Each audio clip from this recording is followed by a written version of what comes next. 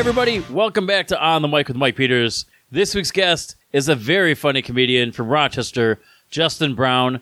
I've known him for, probably too long, but he is one of the best comedians. He is way more introspective and insightful than I thought.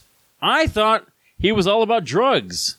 Turns out, yeah, he's about drugs, but he's also got a fucking brain on him, so good for him. He's a regular at the Comedy at the Carlson, and he's got an awesome podcast called Hate This Podcast. Listen to it once. You'll understand why it's called that. He's one of the funniest guys around. I know you're going to love him. Thanks so much for listening. Please like and share the podcast. I appreciate everything, guys. I'll talk to you next week. Take care. Peeling back my sunburned skin. I'll wait outside your bedroom. I hope they let me in.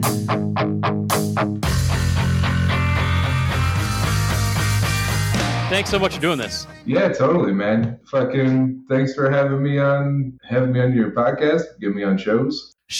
I got you on like one show, and then the last two were canceled. Getting me on show? Yeah, I'm being applauded for my effort. It's true, though. I applaud your effort. But yeah, no. So I was going to say, before we started, I went to the fucking grocery store the other day, and I was talking to the cash register. I was on a ton of LSD, bro. I was like, I'm wearing your mask, man. But no, I was talking to the cashier, and I always forget my bags. Do you shop at Wegmans? No, but I shop at Weiss, and I have to bring my own bags. Bro, what the fuck is Weiss, dude? It's white supremacist Wegmans. Yeah, of course. That's where I only shop. I get white bread and white pear halves. I have no idea what else is white. Yeah, it's just a grocery store. Okay, but they don't have plastic bags either. Do they have their own you can buy for like $1 like tote bag things? Yeah, but you know what I did? Because I'm very egocentric. I bought bags with my podcast logo on it. Where did you do that? Like a custom place. Chinese fucking sweatshop? Well, that's where they make all the good stuff. Yeah, of course. Right, so there's just some fucking kid in Taiwan fucking making big bags with your dumb face on it. Yeah, they're like, well, you can choose the screen printing option or an 8-year-old boy sewing. And I'm like, well, I want that one. Will his hands hurt when he's done? So that's how you know it's a good thing. Yeah, it's true. You know what? I definitely have to bring the bags. So you have like a bunch of bags with your podcast logo on it, or is it just like one big one? I have two. Okay, so more than two would just be really narcissistic. Yeah. So with the Wegmans bags, have you been to Wegmans? Are you like an Amish person? Where do you live? No, I'm in Binghamton. So we've had a Wegmans ever since I moved here in 89. Okay. I used to this is how old I am, by the way. I'm 37. I used to rent wrestling videotapes at Wegmans. What? Oh, dude, I remember when they had that shit, dude. Cassette. Yeah, I remember. That's when I learned about what fucking workout tapes. I remember I would go into the Wegmans in East Rochester, which I think was one of the first Wegmans, and which I got banned from as a teenager, but that's a different story. But I remember I would go in there and look at Sonic cartridges on Sega. They have Sega games, Nintendo games, Nintendo 64 and shit like that. And then my little brain, I wouldn't understand why I'd be so drawn to these workout tapes because they just had pictures of mom butts and stuff all over. And I was just drawn to them, and I would fucking read all the titles, and they had the weirdest names. It was always the 9th edition too. They would never have the first 8, but you'd have Mom Thighs 12. Suzanne Summers. Yeah, exactly. But anyway, so at Wegmans, you gotta buy 12 bags to get your groceries because they bag them for you, which is bullshit. If you're buying the bags, you should be able to put your own fucking shit. Dude, I would load my fucking bags up. You know what I mean? But you always forget them, so you gotta fucking buy more bags every time you go. Do you forget your bags, or do you remember to buy it? You know what I mean? I remember when I go to a grocery store, but if I'm shopping at Walmart, I'll never remember bags. So I go to the self-checkout at Walmart, and they have an option. They have plastic bags there, but you have to pay 10 cents a bag unless you lie.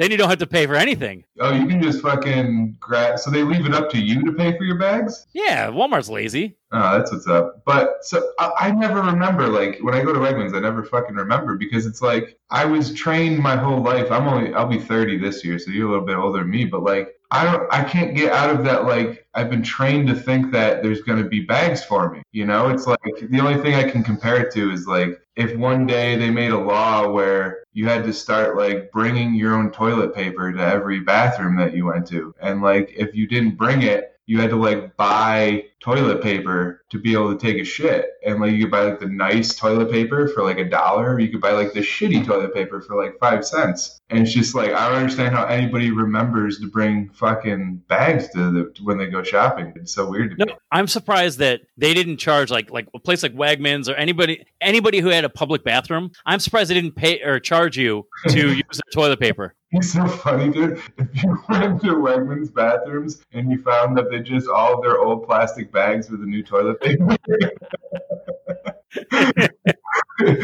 You can get your bags, but you gotta wash the shit off when you go. You know what's kind of fucked up? When I was a kid, when I was in my 20s, and I was working at a newspaper, I would just steal toilet paper from wherever I worked. Like I went and like the only reason I went to my apartment gym complex was to get more toilet paper. And like I probably went about 12 years, no joke, without buying toilet paper. It was amazing. That's what's up. It wasn't until like maybe a year and a half ago, 2 years, where I was like, you know, what if I try this 2-ply stuff? And it changed your fucking life, dude. You know, like there's so many factors. I'm like, oh, I'm going to therapy. You know, I'm not with that person anymore. I'm doing more comedy. I think that the reason I'm in a good mood most times is because I'm wiping my ass with proper stuff. Dude, it's so funny. I'm so happy for you, but like, it's your bar is so low, man. Like I just imagine that like everything else in your life is that standard, you know, like you just put like a fucking birthday candle and like a can of tuna for your birthday. But it's good tuna. You go to McDonald's for anniversaries. I root for the Mets actively. Well, that's a flaw. No, for every year for my birthday, February 12th, every year on my birthday, I get Taco Bell. Like it's just me and like my mom's like, hey, let's do a birthday dinner this year. I go, I don't want to do that. She's like, what do you mean? I said, all I want to do is get Taco Bell, go home and eat alone while I watch TV. Yeah. And like, but that's my tradition. I've been doing that for like 15 years or so. I get that, man. When I first moved out of my house when I was 18, I lived in this like subsidized apartment for a year, but then after that I moved out into a trailer with my brother. And I was so fucking poor, dude, and I didn't have a car. So like all that there's a fucking McDonald's that was like a half a mile away from our trailer park. And like every payday, dude, I'd ride my fucking bike to McDonald's and I'd drive back with like 2 quarter-pounders, dude. And I'd sit in my trailer and I'd smoke a bong. And I don't think I've ever been as happy as those fucking days, dude. You said 2 quarter-pounders? Yeah, dude. 2 quarter-pounders, no onions, baby. So I'm 7 years older, probably 8 years older than you. And when I was in high school, they had 49-cent cheeseburgers. And I like that. Do they? Yeah, it's like it was a little bit more expensive, but yeah. I was dating this woman at the time for like maybe a year and a half. We were going to go to my prom, and we did. But she's like, well, we should go to this Italian place and, you know, good food, whatever. I'm like, okay, but it's kind of trendy. And, you know, everybody goes there for prom. And It's expensive. And I had money and she didn't. And not that she was going to pay anyway. Right. I said, you know what would be fun? Prom is on a Thursday. Heroin. yeah, I didn't know about that then. Heroin wasn't around in 1999. But I'm like, you know what'd be fun is if we go to prom, it's a Thursday, but before we go to prom, we go to McDonald's because it's 49-cent cheeseburgers and 39-cent ice cream cones. Oh. And I'll get you a water. So you offered her like 50 ice cream cones? Yeah, we went to the Italian place. there was no debate. Yeah, no, it's hard to finesse a blowjob in McDonald's parking lot if you're not a coke. Yeah, I've never tried that actually. Wendy's parking lot, yes, but not McDonald's. Wendy's, you can trick them because they're so grease slogged. You know, You're right. It's like, oh no, there's a salad too. Well, we'll get that and whatever. Dude, salad, dude. I never understood the like weird attempt to like pander to healthy people with like who gets a salad at a fast food place, dude. I get them at Wendy's, but like, here's the deal. I'll get like a Southwest taco salad. They give you like a half a pound of chili and then sour cream and Tostitos. Like, I was like, what the fuck is happening here? Dump chili on your salad. Like, I'm like, I go in there with a full intention. Oh, I'm going to change my life. I'm going to eat healthy now. And I'm like, oh yeah, here's a vat of chili with sour cream. Let's start over. You're like, can I get a salad? They're like, yeah. They're like, what kind of dressings do you have? Like, chili and sour cream. Just inject that in my veins. It'll be good. We also have meat sauce. Well, dude, I want to talk comedy. I was told by RJ McCarthy, hey, man, you got to book this guy. And I got to tell you, I respect everything RJ says about comedy until I fucking met you. Because he's like, dude, Justin Brown's really good. And I'm like, okay, fuck, man, you're terrible. Aw, that'd be so funny if that wasn't a joke and this was just a long con for you to make fun of me. Pretty much, yeah. I've been waiting for 3 months. Take this guy down a peg. But we did a show at Seneca Lake Brewing Company, and no joke, holy shit, dude. You came on the stage and it was like an explosion of laughter. Like that quickly, I don't think I've ever heard somebody attack it. It was great. It was I had fodder because there's that dude that was getting hammered and making a jackass of himself before the show was starting, and he left like right before I went on stage, but made like a big scene on his way out. So I just fucking said something about him. So I don't even remember what I said. Oh, I said I like that dude because it takes a lot of confidence to get hammered in a yellow shirt like that. Everybody's gonna fucking look at you the whole time. But yeah, that was a cool room, man. That one dude that owns that place is a eccentric character. I enjoyed him. That British man that has like a tech background that has a bar in the middle of New York surrounded by a bunch of like Confederate flag people. Yeah, Bradley. I think it's Bradley Gilbert. I think that's his last name. Yeah. And then I had to do homework because you left your card there. Yeah, and I just had to mail it back to you. The next time I went to Syracuse, I left my card there. Jesus. I just don't want my cards, dude. It's weird. I've had 4 new bank cards in 2020. So did you change the bank card after I sent it to you or no? No, since I got a hold of you and you just sent it to me, I just kept that one. I've had 4 new bank cards, not including the time I left my bank. So you're from Rochester. You're not from Rochester, right? No, I'm from Baltimore, but I moved to Rochester when I was very young, like 4. Oh, so you don't remember Baltimore at all? I remember vaguely things, the heroin, the crack. At 4, you just watched The Office, almost. You just watched The Wire. Very similar shows.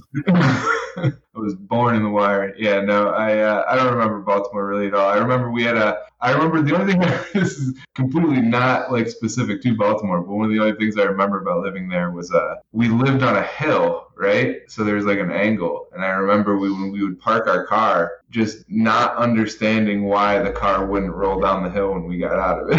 It's like, just like, what kind of wizardry?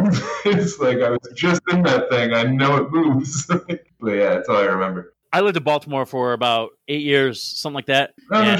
Yeah. So I lived in like, do you remember the area you were from? No, I'd have to ask my parents. Yeah, it's like I lived in like Middle River and not the Eastern Shore, but like east of Baltimore, and then I lived in Glen Burnie, which is south of Baltimore. But I worked there, as a journalist, so I was all over the place in the city. I didn't know you were a journalist. Yeah, I used to be. So now I just do a podcast to, make sure my parents didn't waste all their money for college.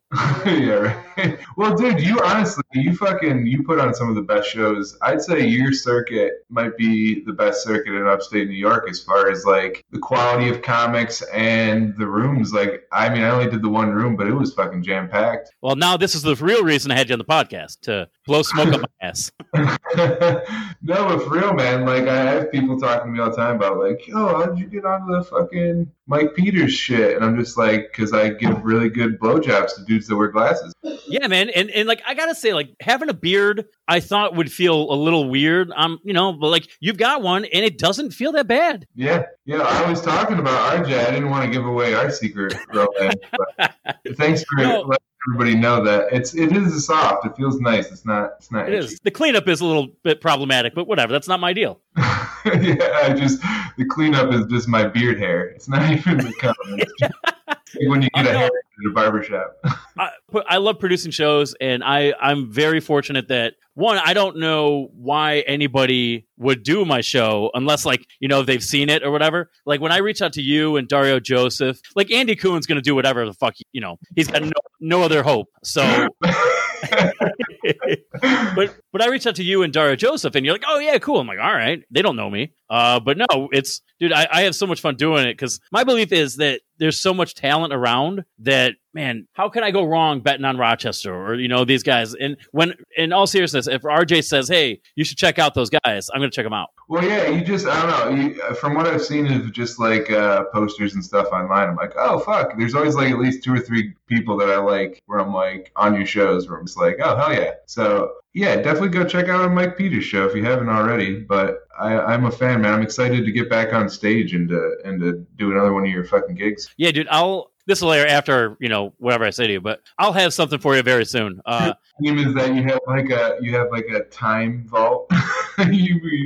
Yeah. You open it up 10 years later. Yep. I'll release this when I know it's going to make me look good. But no, I'll have gigs for you soon. Have you done anything since the pandemic began? I haven't been on stage since like late February. What's that feel like for you? Dude, I'm going fucking crazy, man. It's like, what it is like, I didn't realize how much anxiety I get released when I do stand up. Like, because, I mean, before you get on stage, you get anxious. Yeah. And like, but there's, even if you do well or bad, there's like a release of some kind because you're like, I got it over with. Like, it's the thing I was so dreading is like, it's done. But like, when you don't have that release, especially when I've been doing it I'll be coming up on 5 years. So I'm like, my brain's kind of been trained for that release. So now I don't have it. My anxiety just ramps up and up and up, but it doesn't ever fucking go back down again. So that's why I end up fucking, and then my fucking podcast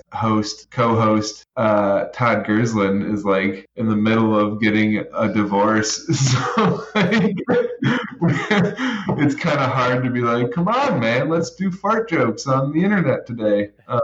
So I haven't been able to do like podcasts really at all either. So it's just like, I've just been bugging the shit out of my girlfriend and touching my cats too much. My cats hate me right now, dude. I'm such an anxious, touchy ball of it, like annoying. I don't want to try the entire bit on you, but I've been workshopping this joke where, like, I never thought I could be a sexual predator until I got cats. Like, because, like, like the cats, affectionate or not, like, they're not always looking. Like, if they're not coming over to you, they don't want you to near them. Yeah, like, but you will touch them. Fuck yeah. I'll bury my face in their belly. And they're like, what? Like, if this was a human being, I'd have been in jail. Dude, I'm so sad to break it to you that is a Whitney Cummings joke. Fuck that. Really? Yeah, she has the same thing, but about dogs. Oh, fuck. See, it's completely different now. But the whole bit's really funny where she talks about how she understands guys because when she sees a dog that has like a service dog that has like a "don't pet me" thing on them, he's like, we have a problem now because I'm gonna pet that dog. Oh, I've heard that joke. Yeah. I'll cut this out of the podcast. Whatever. That's all I need to do to keep that bit alive. I'll erase this from the podcast. You will know about it, but nobody else. I'll erase this from the podcast, and I'll just have to kill Whitney Cummings. Oh, I didn't even think about that. That's perfect. I had a bit about the word retard that I was working on for like 3 weeks, and then Stanhope came out with just like a way better bit in his special like a month later, and I was just like, I put so much effort into that, and I just have to throw it away. It's a shame he didn't ask you about it. Right? Why are you a comedian? Like, what got you onto stage? Well, what got me on the stage and why I do it now are different things for sure. But I think what drew me to the stage is was my unearned self-confidence and my unearned sense of ego. I think that's what drew me to it. obviously everybody's a little fucked up that does stand up, and I think most people, when they come to stand up, it's an unconscious calling, and I think it's like you tend to live a life of extreme highs and lows and not very much of balance, and you tend to be more of an addict's brain, and comedy is like a drug in a sense, where it's like you get a high from the laughs, and then eventually you got to get bigger and bigger and more rooms and bigger people to get that same high, right? And I think that's where I started from comedy, was like chasing that high of attention, fucking probably since my dad left when I was really young. So, but then you get to a point where you're like, okay, well, because you're not going to put work in when that's like your motivation. It's like a drug addict, you're not like thinking of new creative ways to fucking get high. You're just fucking like, I gotta get fucking high. So I had this really bad bombing I hosted for Jim Florentine at the Carlson, and I just, ate such a bag of dicks, and I'll tell you where I lost them. So I come out and I'm like, hey, so this is my first time hosting in a major club. Make some noise if this is your first time at the Carlson. People cheer, and I go, oh, that's cool. That's interesting. We have something in common since this is both our first times. I'm like, but don't worry. Like, I'm not nervous or anything, because I'm really good at telling jokes. That's basically all this is, like kind of like how if I had to be a priest one day, I wouldn't be nervous about it, because even though I've never done it before, I'm really good at fucking kids.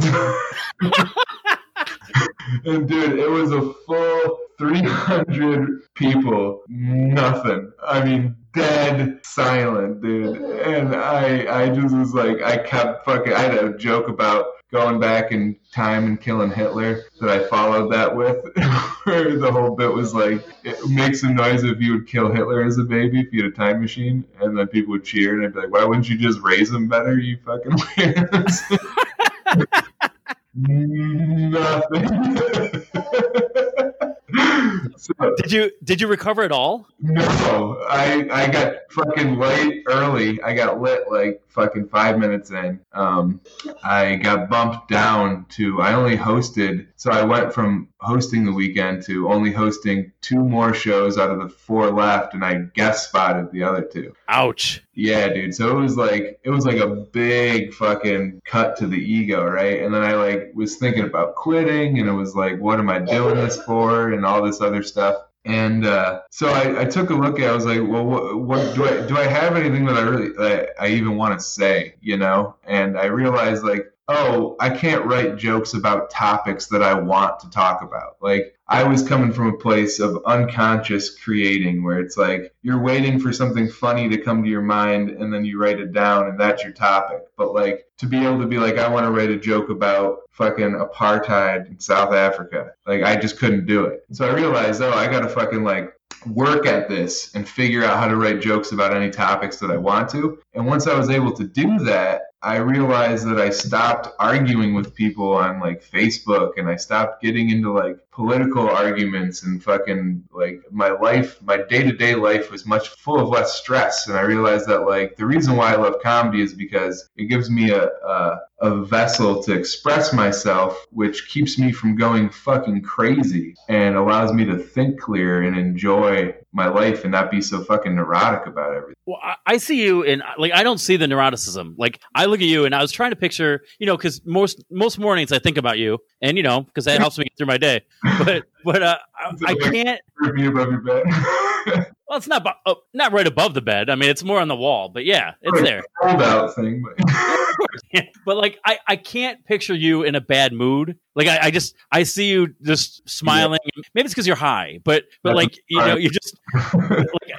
got this big, goofy grin on and just having fun with everybody. I think a lot of it is, I do try to live as I try to go the path of least stress generally. I try to avoid stress, but I try not to like, avoid problems. So the thing is that I just kind of like, I don't know, I'm a very private person. Like, I keep all of my like issues and stuff built up inside.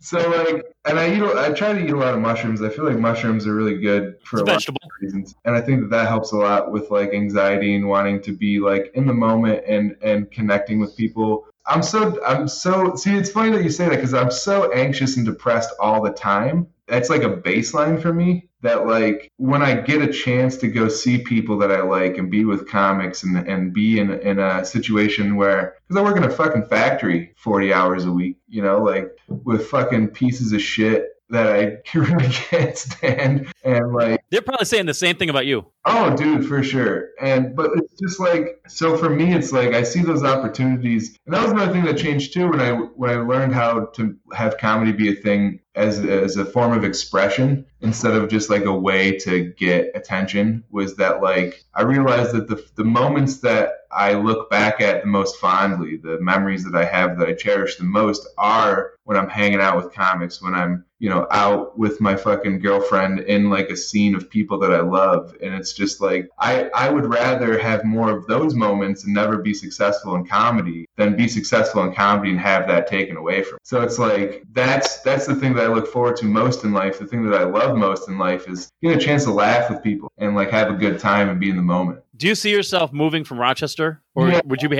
happy there for the rest of your life? No, I'm definitely moving to New York City as soon as I have enough money. I did a show with Louis J. Gomez in Buffalo 2 weeks before the quarantine went off. And he really broke it down in a way that made it like kind of obvious, where it's like, yeah, like unless you have like a podcast that has like, you know, thousands of listeners every day, every week, like you're never going to get a big enough draw to like tour anywhere, you know? So like you have to kind of like, if you want to build an audience, you either have to have that big internet following or you have to be in a market where you can fucking, your ability will get noticed. So we've been doing a lot of work with, we didn't mention earlier, but Hate This Podcast. I do a podcast with Todd Gersland in Rochester, and we've been doing a lot of work with like people that do like work in like Gas Digital and like that whole scene of comedy in New York City. So I think the plan is to like hopefully move to New York City and that scene of comedy of like the Skanks and all those people, like I think would be a good fit for my style. So it's like I'm thinking of like, okay, I got to get to a market where my comedy has an audience that will appreciate it, you know? So Yeah, definitely.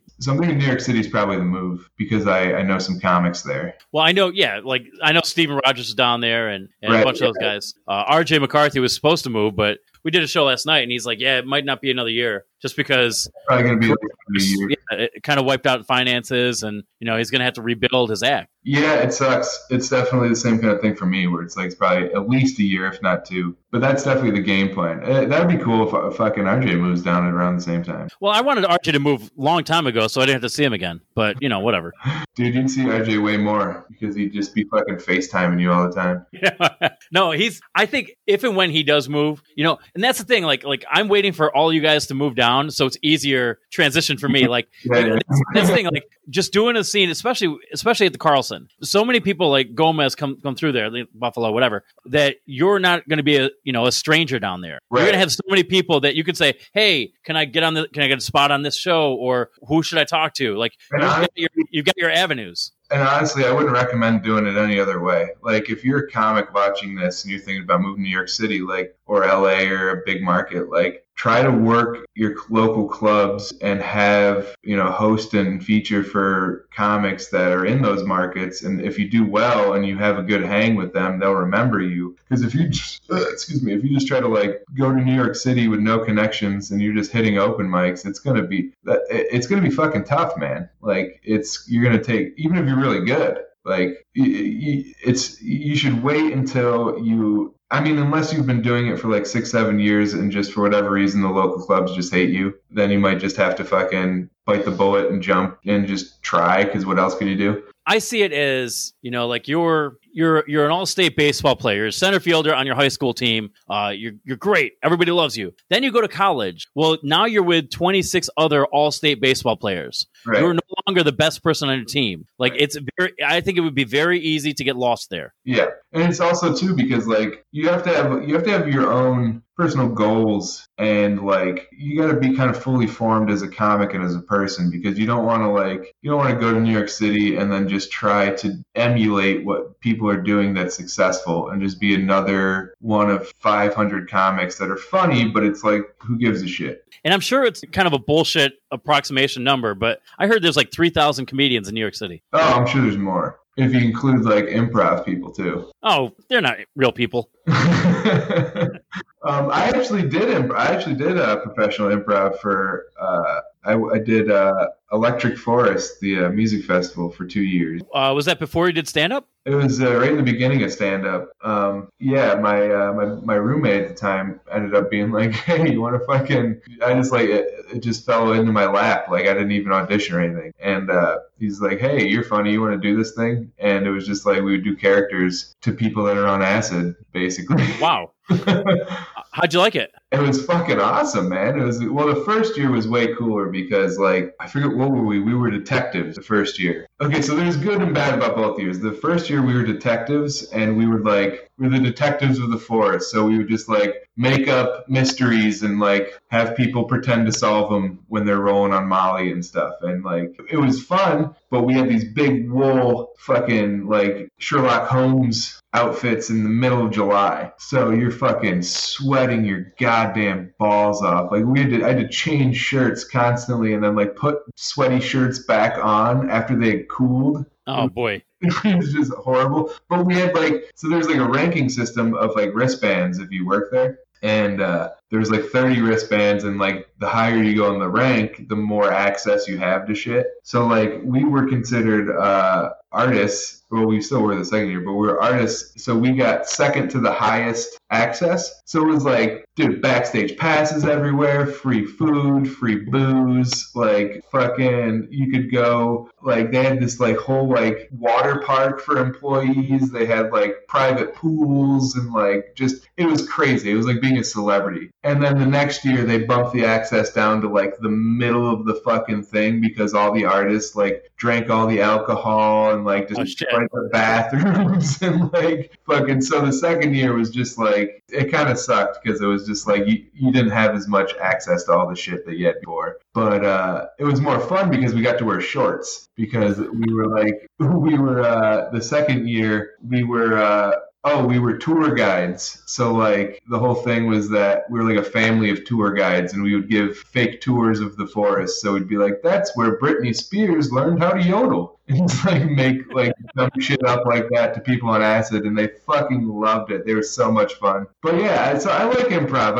I like long form character based improv. Like everything else, like when they're like, let's play a game where we're all sitting in a taxi and like someone comes in and he's zany. Like I fucking can't stand that. I've never tried it, and I always think that I would like it. Like, but I think I did one show down in Scranton, and kind of as a warm up, or there was improv on it or something like that, and all 6 of us had to get up there and like take commands or whatever. And I'm like, I've just felt so awkward. It was like I had to learn the Macarena in front of everybody in the class, and I'm like, I can't do this. Right. It's just, it feels so contrived and so like forced and just like not natural. But if like you and I are bullshitting right here, I'm awesome. Like not awesome, but I feel great about the give and take, and I'm very comfortable there. So if that was the improv part, I can do it. Yeah, there's like comedians tend to do like on podcasts, just kind of like unstructured improv, where it's just like, instead of having like a game or like a topic, you just start talking until a bit comes, and then you just fucking run with it. So it's weird how there's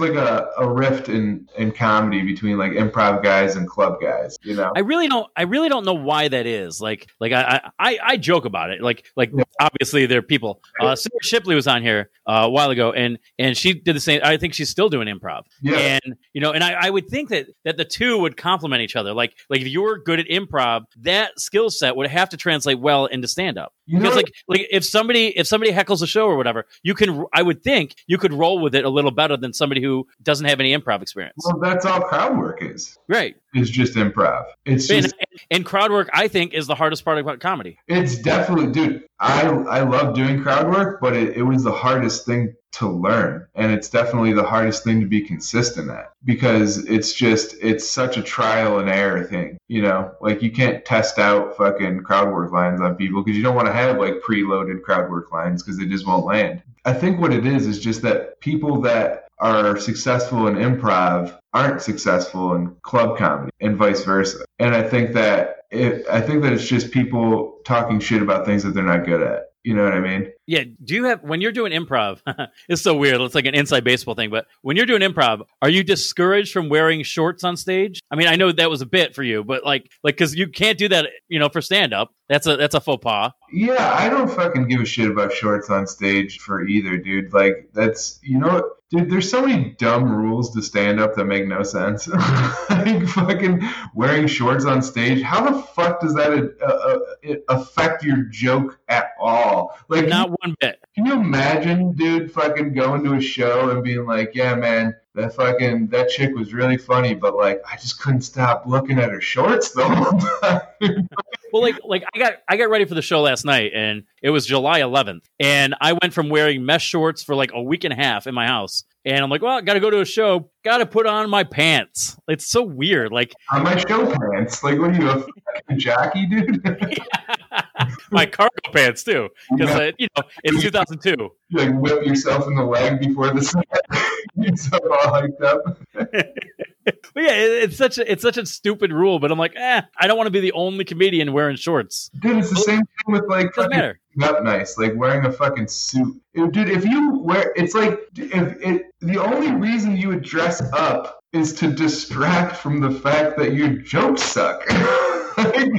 It's no other reason why. Like it's like imagine a fucking okay, this is like a joke I was working on for a little bit that I got rid of because it's fucking who gives a shit. But it's like you ever seen those Devour commercials, like the company, like the fucking like I think so. It's like frozen food. It's like a fucking, they have like bowls of like macaroni and cheese and like fucking buffalo chicken and shit. You know what I mean? I remember that. But it's like the like Devour, like, and it's all like sexualized, like the commercials and stuff. And it's like, how fucking bad does your food have to be for that you have to sell it with sex? It's like those are the two things that sell themselves. It'd be like if a prostitute was like, "I'll give you a hand job and a free hot dog." Like, how bad? No one's thinking, man, I bet that's a good hot dog. You know what I mean? Like, it's just such a dumb rule. When is the last time you saw an advertisement, a commercial for Coors Original? Coors, like the beer? Yeah.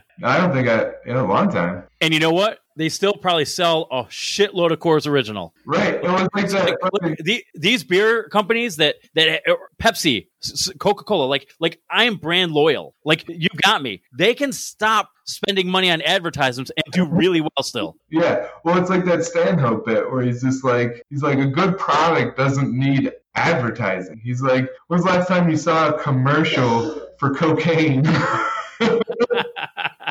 It's like, have you ever been a time where you're like, want to go get some cocaine? And people are like, what's that? Is he your guy? Stanhope. Yeah. Okay. Well, I think Chappelle and Stanhope are both the GOATs. I put Louis up there too, but for different reasons. Like, I think that because I just love sexual assault. No, but I think that Chappelle is the GOAT as far as like he's the leader of culture right now. He is a leading driving force of culture, where like stand-up is kind of like counterculture, like on the outside looking in, and like he's kind of more like critical of the structure of things, where like Chappelle is kind of like leading people like towards the right place. I would say like he's got a leadership role. I see Stanhope as like punk rock, where right. It's like he's not advertising himself. He's got something on Netflix or had one, but right. You're never going to see him do HBO or Comedy Central, but like you'll see him on Facebook with like an 8-minute ad about how shitty the government is or right.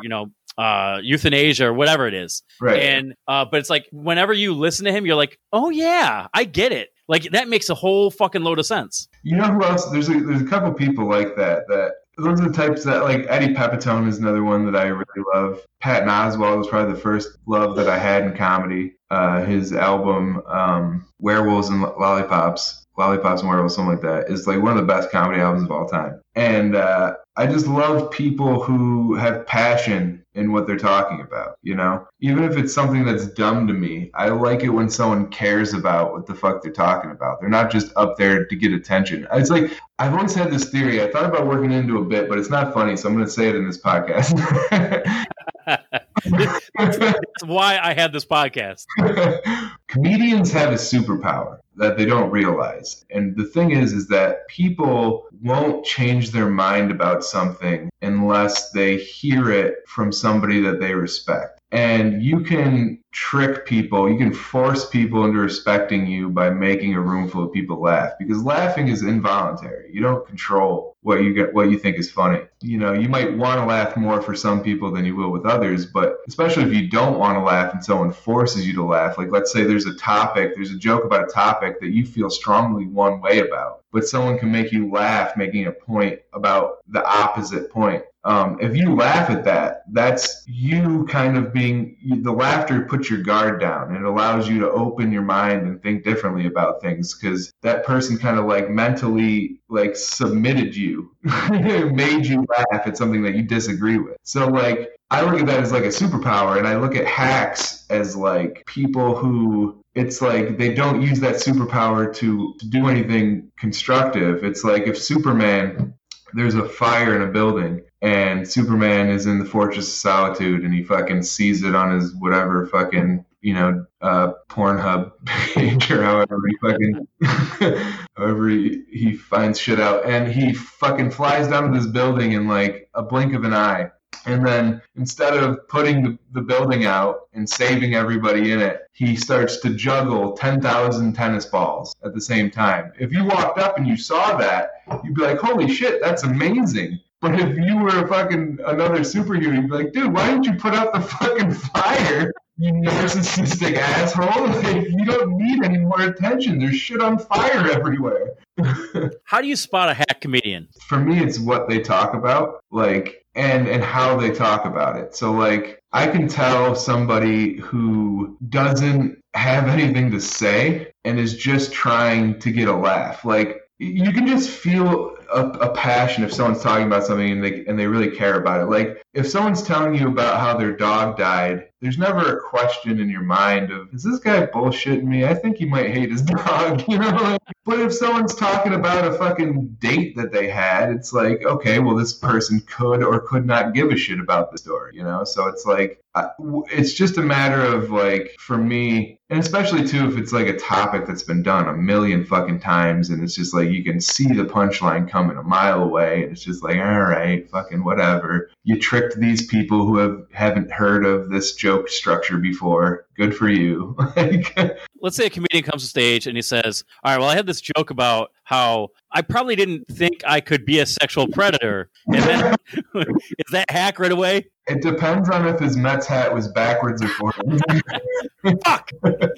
Always comes back to the Mets hat. When will I learn? But the thing, too, is that, like, I'm much more critical of people who have been doing it longer. Like, you know, I don't expect someone who's been doing stand-up for a year, 2, 3, even 4 years to, A, know who they are as a person, or B, have done enough work to have figured out how to be successful in their writing. So it's like, it's more of people, I'm only critical of people who are like regularly getting good work. You know what I mean? Yeah. Like, I'm not going to go to an open mic and be like, fucking hack. You know what I mean? Like, but if you're doing fucking 20 minutes every other weekend at a major comedy club and you're up there talking about how zany dating is during the quarantine, it's like, dude, I want to hit you in the face. Right. Well, like Pepitone, I think he's been on stage for what, 30, 40 years almost? Long time, yeah. And I think he just released another album. Yeah, I haven't listened to it yet. Or a special or something like that. I got to wait till I get paid this week, but I'm very excited to listen. But like somebody like that, like you could see how a guy on his level would fucking coast on, like Gilbert Gottfried. I don't think he's written a joke in like 30 years. Seriously. And credit to him. I mean, it still goes over well. But I know I have a joke, or I had one a while ago. Like, I opened for him, and at the time I'm like, oh, this is a big deal. And then like I thought about it, and I'm like, no, that's kind of a rite of passage for a comedian. Like everybody eventually will open for Gilbert Gottfried. Yeah, dude. Gilbert Gottfried is like when you have to go take fucking peyote and go into the desert to be a man. And then you go into the desert and you're tripping. He's just like, I am the great spirit of the desert. So like, but I remember watching it. I mean, like people loved his set, and then somebody came out and was like, yeah, I saw that 30 years ago. Like, oh, okay. Seriously. Like, fuck, man. So like Pepitone has new shit. Like, I have a lot of respect for that. Well, it's just people like, I mean, Sarah Silverman is another one who I really respect and think is incredibly expressive. It's an art form is what it comes down to. And a lot of people don't treat it as an art form. Jesus' Magic was one of my favorites. Oh my God. Because like I had no idea what the hell to expect, because it didn't start off. I don't think she's on stage to start off. It's like kind of like I think it's before the Sarah Silverman program, but it was kind of like a prelude to that, it seemed. And then it goes into stand-up. I'm like, oh shit, this is really good. And it comes out, and I just love the way she recorded that. Yeah. And it's not just like typical typical club structured stand up. Like, I also really love guys like Reggie Watts and what he does and his alt comedy. Like, I think that alt comedy can be done well, but it's very hard to figure out. It's just like normal comedy. There's a lot of hacks in it, and a lot of people fucking see the hacks and they think that that's the representation of it. And comedy is one of those things that for whatever reason, it's like it gets no respect. Everybody thinks they can do it. Nobody treats it as an art form in the sense of like art is about expressing yourself to keep yourself from fucking going crazy. Instead of just dulling all your fucking senses with Zoloft, you should be creating and expressing yourself. And people that don't do it, it's just like you're taking up space. Well, somebody came up to the show. I had Justin Jackson, RJ, and Abdul Hadi, and yeah, they're great guys, except for RJ apparently. But somebody came up to us afterward, and we always get this, like, wow, it takes a lot of balls to get on stage. I'm like, yeah, it also takes balls? Having somebody pay us. like that's the fucking hardest stuff. Like, as a producer, that's the hardest thing for me to get is like have bar owners or managers or whatever agree to like pay, not a livable wage, but like pay us like you would musicians. More than 10 right. It's like I don't want to talk numbers, but it's like I never know what to ask for as a promoter or producer, like because I don't want to totally screw my chances of getting in that room, but I also want everybody to get paid. Splitting the door or like a percentage of the bar or something like that, because you don't have like a number ahead of time, but then if you are successful, then you can make some money, and then they don't feel like they got ripped off, Yeah, one little format I used, it works okay. It kind of depends on who you are, or where you are. But if I say, okay, well, here's let's say I want a guaranteed $400, right? But we'll have a ticket price. So if we make that ticket money, if we hit 400 with the tickets, the owner pays us nothing. But if we come up to like 280, the owner pays us 120. So so the most you have a cap on how much you could possibly. No, well, we could make that's a limit. So the bottom floor would be $400. If we sold $500 worth of tickets, that's our money. They pay us nothing. Okay. I see what you're saying. So that's like a kind of a system. I didn't invent it, I'm sure, but I didn't steal it from anybody. But like that's worked. But again, like I go into and like my anxiety goes into gear because I'm like, well, if we don't sell this many tickets, I got to go ask for $120, and I don't want to do that, and I feel like I failed. But it's like, no, I'm giving them a show at a discount. But I think that's just beaten into us as comedians because we're used to getting $10 at the door and like, oh, it's a split, it's a bar split, or we do this free show. This is why it kind of circles back to what we were saying before. I think it's a lot of clubs, what they'll do is they'll give you like a door deal, like depending on what your draw is. So like that's why for me I realized like, oh, you can get to a point where like you can be good at it and like kind of figure it out and figure out your voice and stuff. But if you can't draw, you're still a bitch to whatever booker likes you. So like you have to either get a podcast that works or move to a bigger market once you have the ability to do it, because like trying to fucking work out deals where you're booking your own shows or trying to get on like shows that aren't just like, fucking some hack from 30 years ago. And if you don't do well, then you kind of get screwed, you know? So like, but if you go to like, if you have like a popular podcast, even semi-popular, if you have like, you know, somewhat of a buzz in like New York City, you could fucking go to book a room and the booker will give you like decent money, like even if you don't draw that time, you know? So for me, it's like, I understand the business of why comics don't get paid. But the thing that sucks is like, you want it to be a meritocracy, right? Where it's just like, if you're funny enough, you should get paid enough. But really all it comes down to is draw. And that's why so many people become hacks, is because they wouldn't work otherwise. Because there's ways to get like, you know, either people to like you or to do well or to like market yourself well by being a hack. So it's more of like a big flaw of it is that the system kind of like generates hacks, because to be able to work in it, you need to be able to have a draw. And if you don't want to fucking, you know, grind out the process of building a thing yourself for 10 years, it looks like a good idea to just be like, oh, fuck it, I'll just talk about fucking how much I hate my wife. Yeah, until you die. I think we all know that guy. But it's just like, but that's kind of the thing, man. It's like, it's, you either have the long, hard road where like if you get there and you do it right, you'll have control over your career, or you can take the road where it's like, you know, this is how to be successful without necessarily doing anything different or unique. So I forget where I was gonna. I'm fucking high as shit. Well, how'd you get into the Carlson? I mean, like, was it like an audition process? No, I had won the roast battle back when it was at Webster. Okay. It was called the Comedy Club in Webster, and I beat Malcolm in the final, and I never got a weekend there from that, but I was kind of like in the radar of things. And then I would do like the funniest person contest. Actually, the first time I ever got on stage was at a funniest person. In Rochester? At the club in Webster. I was so naive when I started comedy. I have no fucking idea how it worked. And I don't think anybody does, though. Dude, I was bad too. I was so dumb. And like, I loved comedy too. I knew like a lot of stand up by that point. But I used to think that like you'd have to be asked back to an open mic. Oh, like, shit. Dude, I'm telling you, if things didn't work out the way they did, I might not be doing comedy right now. Because like the whole reason I even went was because, like I said, I've been working in factories for the past 12 years of my life, since I was fucking 18. And I always wanted to do something different, but I didn't know what I could do. I got a GED and I dropped out of community college. So I don't have a lot of fucking options.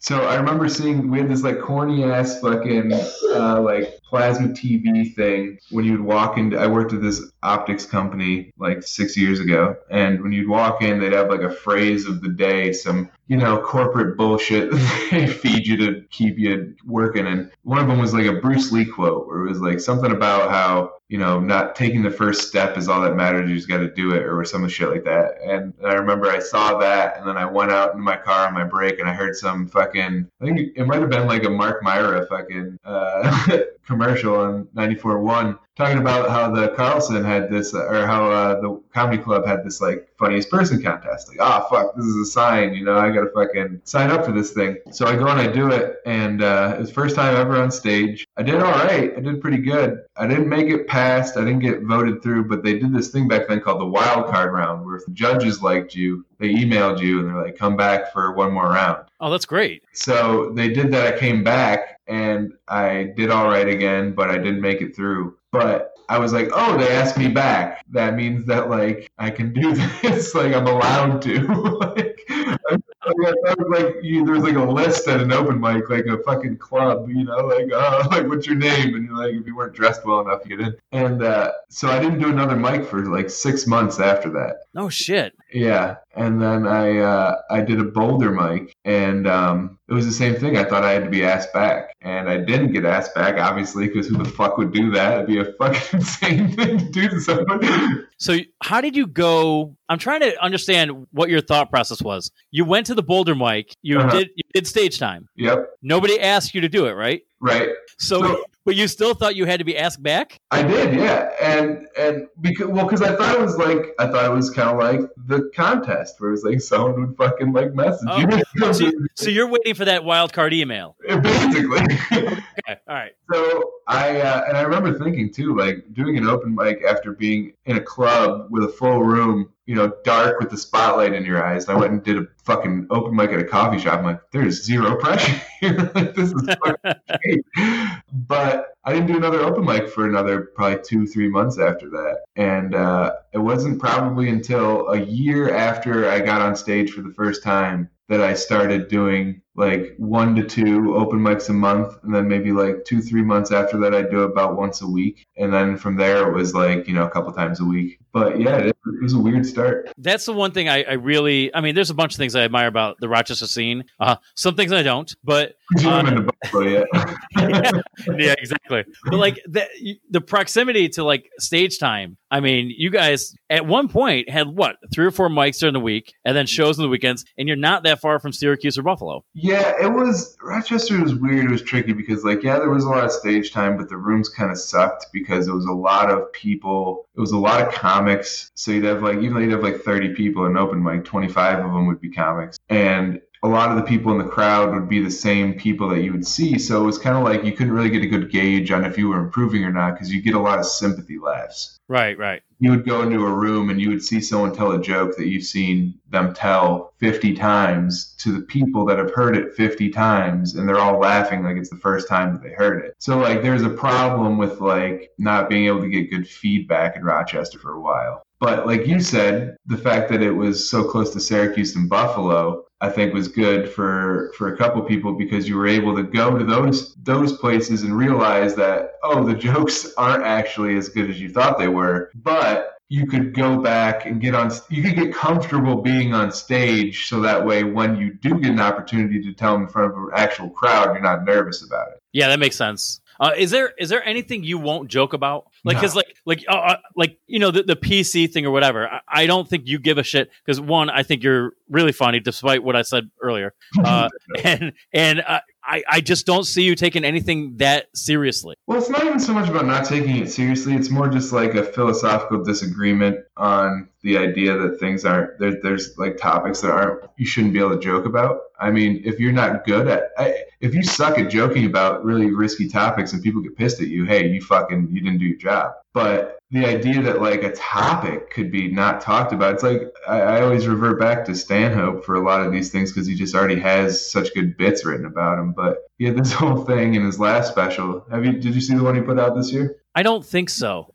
So he has this bit that I love. It's just one of my favorite bits ever, where he says, people get mad at you for being oh, you shouldn't make fun of that. You shouldn't make fun of that. He's like, can you just listen to what they're saying? Did I take something that was horrible and tragic and maybe unavoidable in life and I made it fun? What an asshole I must be.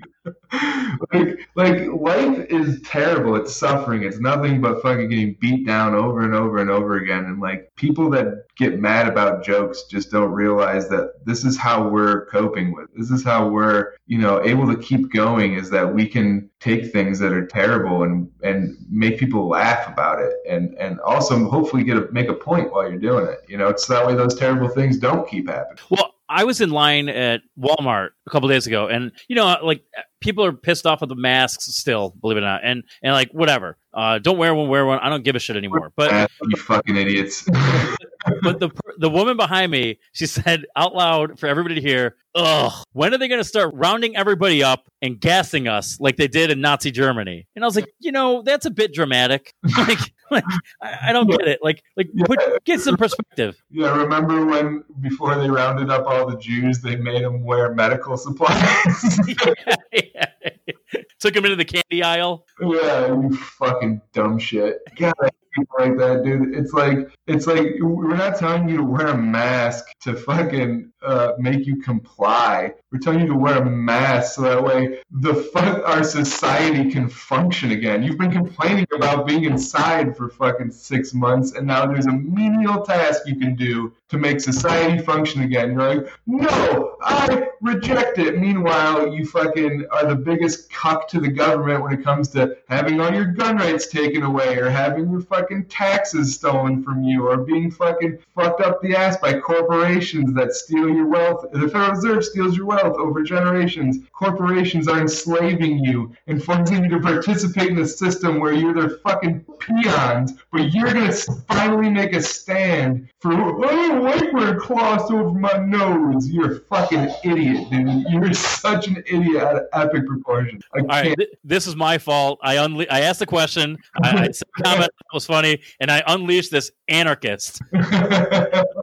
It's just the stupidest, like, no, you just don't like anybody on the left telling you what to do is all it comes down to. It is just a childlike, not thinking for yourself, just, I'm not going to do whatever you tell me because you told me. Right. But like, Trump wore a mask. This is how long everybody's gonna listen to this in like January and be like, oh, I know exactly when he did this podcast because Trump wore a mask for the first time, and everyone's like, oh yeah, big boy, look at that, and now people will conform. Yeah, just fucking idiots, dude. Just like I'm trying to find a term other than sheep because I hate that term, but it's just so accurate. Like just mindless following of their leader. But it's like I was saying to you earlier, dude, before the show started. I was at the fucking store and I saw this person, they had a mask on and they pulled it down under their nose to sneeze. And it's just like, what the fuck logic is behind that? Why would you wait? It's like waiting until you're wearing a condom and waiting until you're about to come before you take it off. Like, just don't wear the condom then, you fucking weirdo. Although it would be funny if condoms were like masks and you had to wrap like the ear holes around your back and tie it around.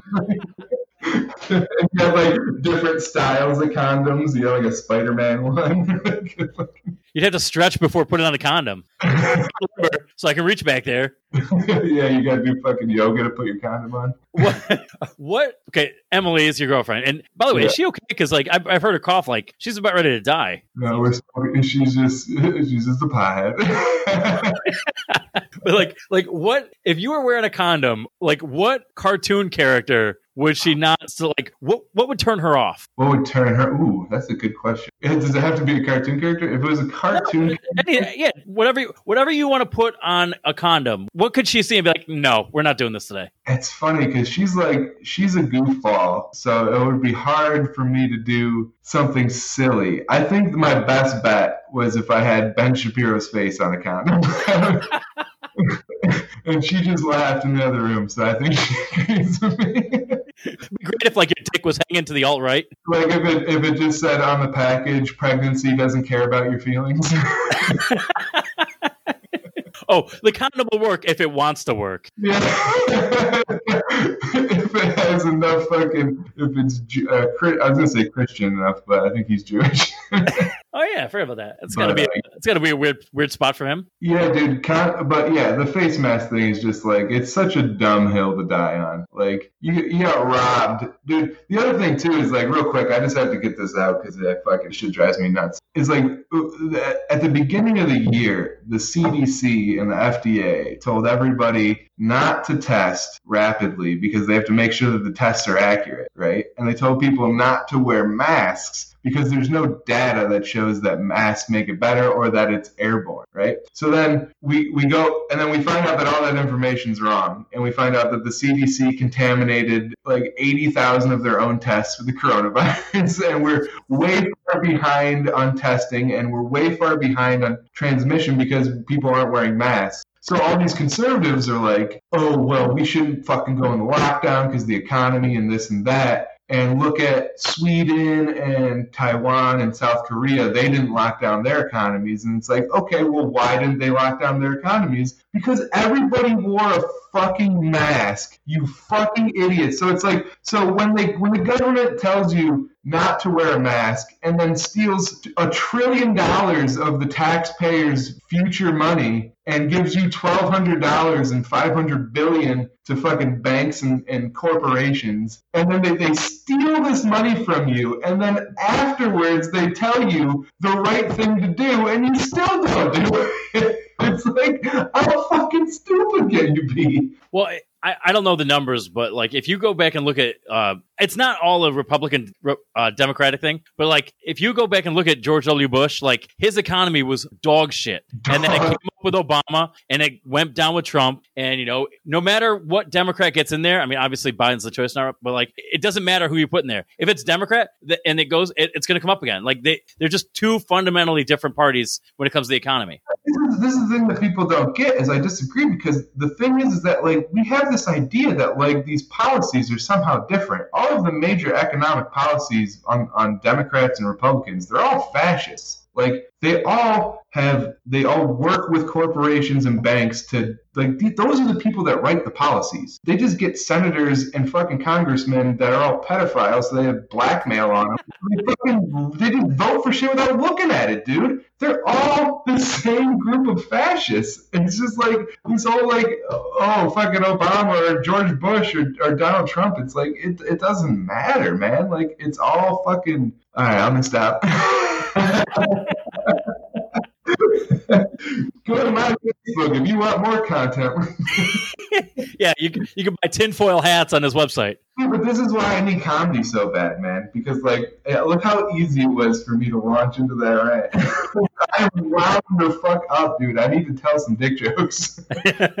Well, I always ask everybody what their worst show was. But was that one of the Carlson your worst show? Yeah, that probably had to be the worst one, dude. Because the thing too is like, not only did I eat a bag of dicks so hard, but like I got hammered drunk at the bar, right? And I'm fucking like driving home drunk as shit, and this fucking cop pulls up behind me. Oh, shit. Dude, and I'm just like, of course, dude. Of course I'm going to get a DUI the night that I had like bombed the hardest. And I'm like a half a mile away from my house, and he puts his lights on. Fuck, and I pull over, and he fucking goes past me. And it was just like, oh my God, thank God. But it was just like that moment of feeling like I was going to get a DUI after bombing like that was by far like the lowest like feeling in comedy, where it's just like, I'm a fucking dude.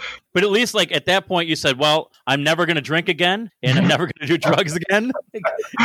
What it was is that I decided that I wasn't going to make excuses, and I was going to work hard. I was going to work at it, and it was definitely a turning point for sure. You need those ego deaths to be able to build it back up again, But with drinking, dude, I can't do comedy without drinking. It's like, I don't know if you've noticed this or felt like this when you do stand-up, but like before a show, you get so nervous. And especially like the bigger the show. Like I hosted for Shane Gillis in January, and I was like shitting bricks before each show, right? And what drinking does is you get to a point after like 3-4 beers where your because the reason why you're so nervous is because you want it to go well. And you're not sure that it will, right?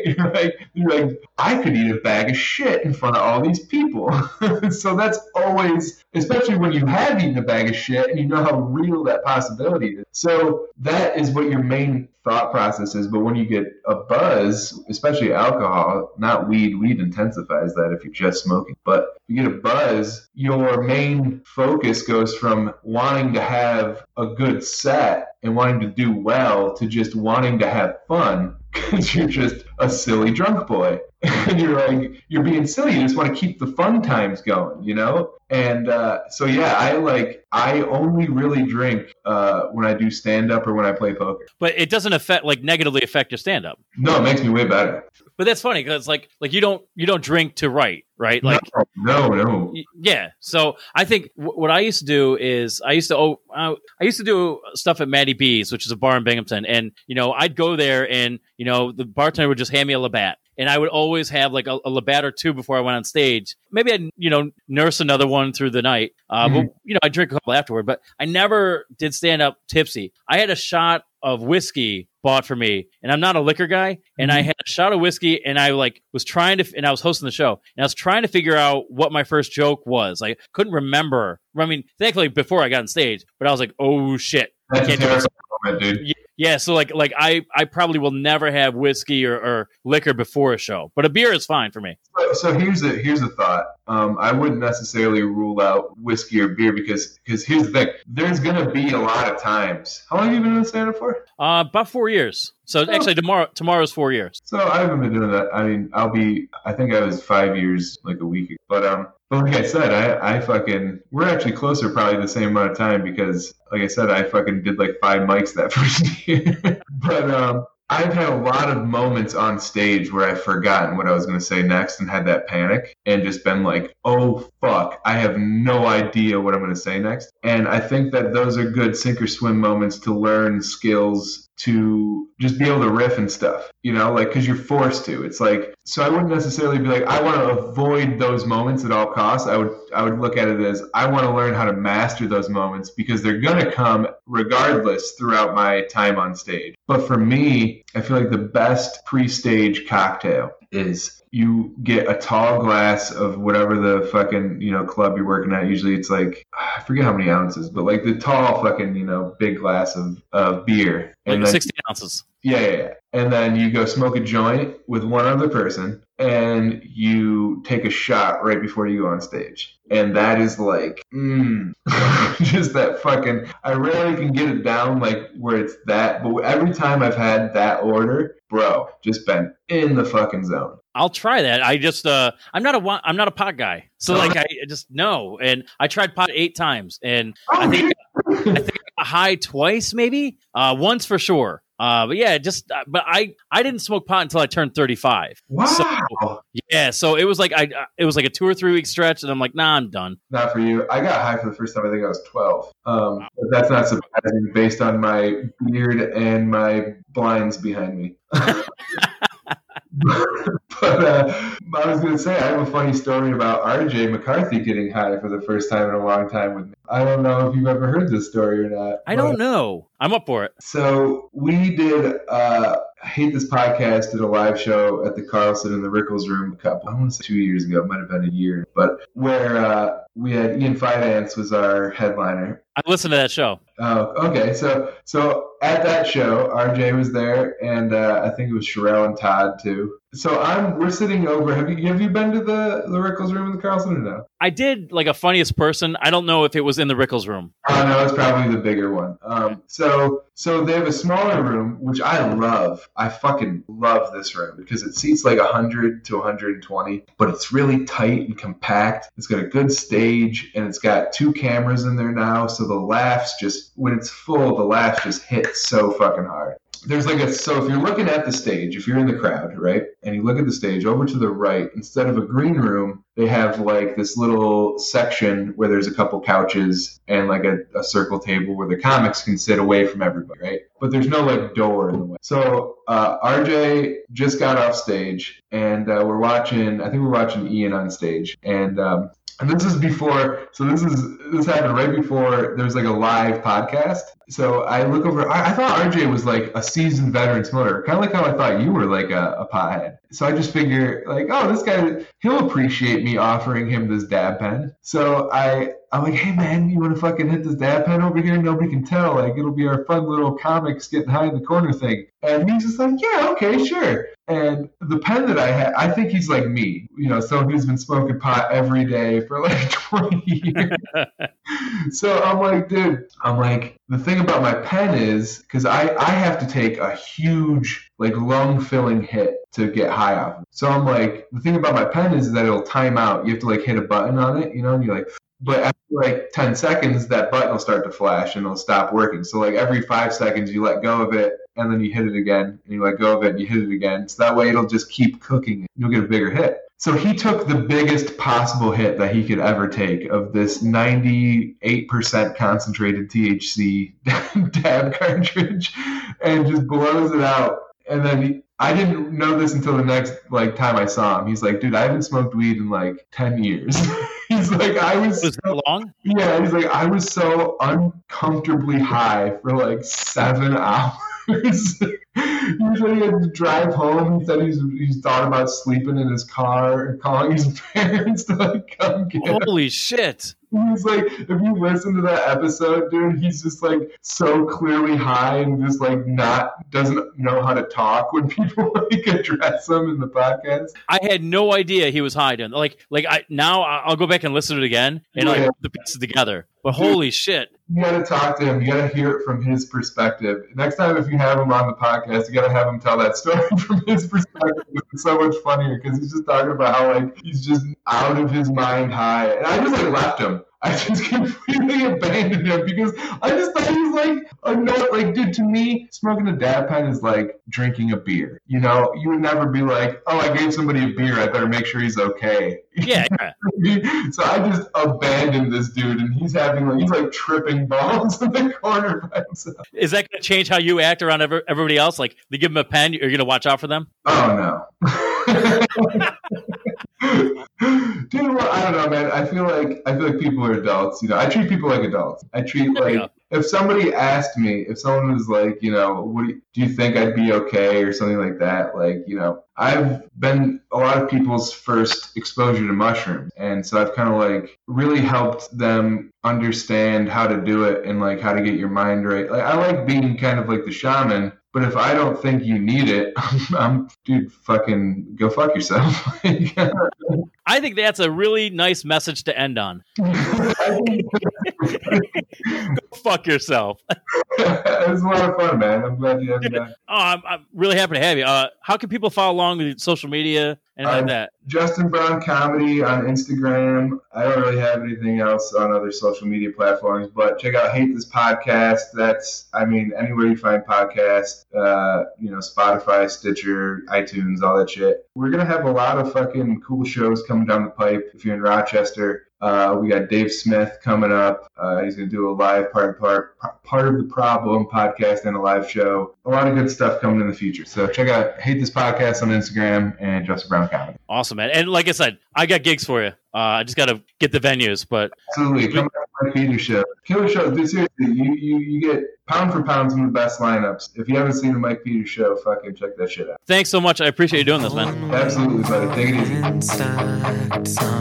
I'm peeling back my sunburned skin. Oh, wait outside your bedroom. I hope they let me in.